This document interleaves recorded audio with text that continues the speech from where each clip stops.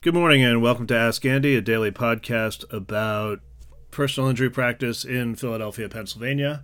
I'm Andrew Neuwirth. Excuse me. You can reach me at 215-259-3687 or on the web at Neuwirthlaw, NEUWIRTHLAW.com. So I wanted to talk to you today about Roosevelt Boulevard, probably the most dangerous stretch of roadway in Philadelphia, and probably one of the more dangerous stretches of roadway in the East Coast.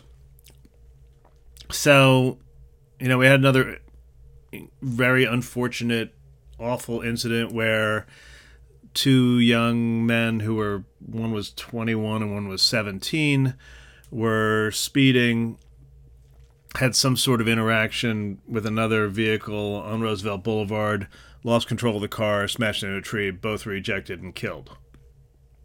So, normally that would be a horrible and unsettling situation, but unfortunately for people who live in Philadelphia, this is nothing new. This roadway, as many of you know, is, the boulevard. People call it the E-Way. I've heard it called all sorts of things, but it's definitely the most dangerous road that appears in the paper regularly. So, what you have there is 3 lanes of traffic, long straightaways, and, despite some enforcement efforts, really not a lot of change in progress. So what's going on? Well,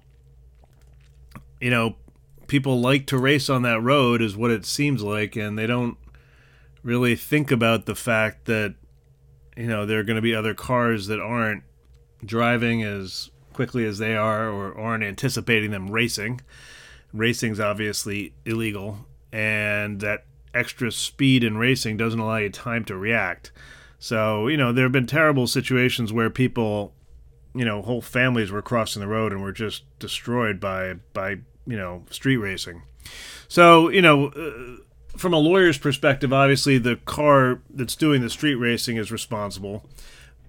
There's potentially, if you're a car that's hit by someone racing, you can always bring a claim against your own insurance company if you have underinsured or uninsured motorist coverage. A lot of times, though, people who are racing are younger people. Younger people tend to have, crappier or, poorer insurance. So there's not a lot of insurance coverage there, and the injuries from these high-speed crashes are usually pretty devastating. So any amount of insurance is going to be not enough, is generally our view of things. Now, the next question really is, can you sue the city of Philadelphia for, maintaining the roadway in the condition they're maintaining it in?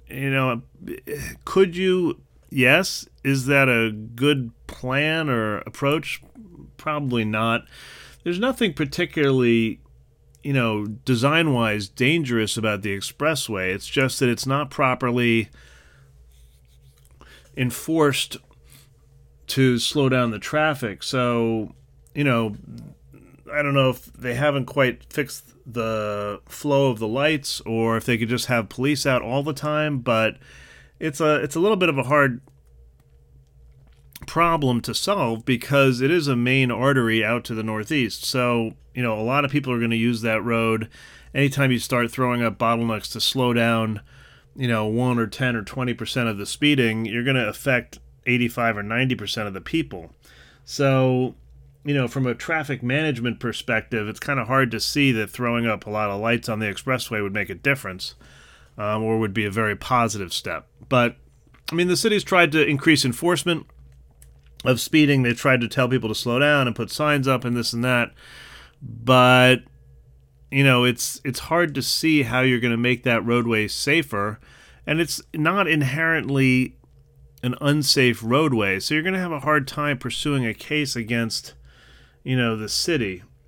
So, as in a lot of situations, in my practice, there are bad situations when people are severely injured by other people without coverage. So, the best case you can have for the most recovery in a car accident situation is you're hit by a commercial driver. But most of the time, while the commercial drivers may be negligent, they're not the ones who are causing sort of havoc and devastation, who are usually the street racers.